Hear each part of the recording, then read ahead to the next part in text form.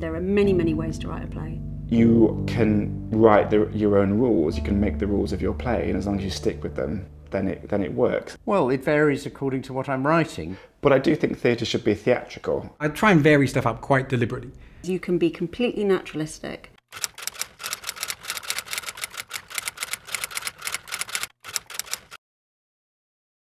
Or you can be completely expressionistic.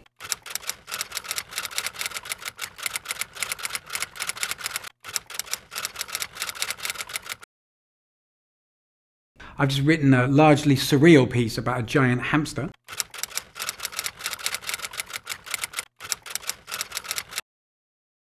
You know, you can be as stylised and as poetic as you want to be. But suddenly things in the room started to change a little bit, the walls started to fade away, and he starts to come out of the realistic setting of the play, and we try to create roughly what it would feel like in the middle of an atomic blast.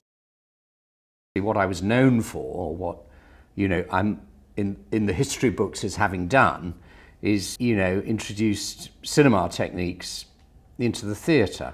I think it's wise to develop a range of styles, both to discover what you like to write and to keep people surprised. A scene on a mountaintop next to a scene in an office, and then next to a scene back at home. So you've got to have variation within a play and as a writer. Different places, different social classes, different races, different groups. And obviously it's an overtly political way of writing.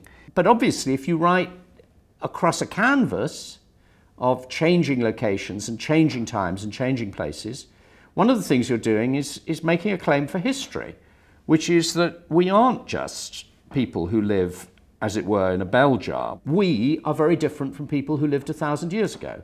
I am very different from a Chinese peasant.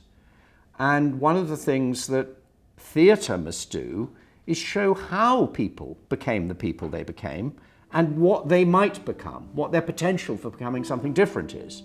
Now, I find that very difficult to do in plays that are set in one room. I'm aware that I'm trying to imitate the real world, but also be aware it's not the real world. It allows me to focus on an element of society or people, which then gets them to question, question how they feel about that. They may not agree, they may have hated it, that's fine. I think the really important thing for me is that you're true to your own voice and your own authenticity as a writer. It's a political and social form, the epic theatre, and to me it's a very exciting kind of theatre. When you really find your voice as a writer, what you write is inevitable. There's no other way of writing it. There's only one way it can come out.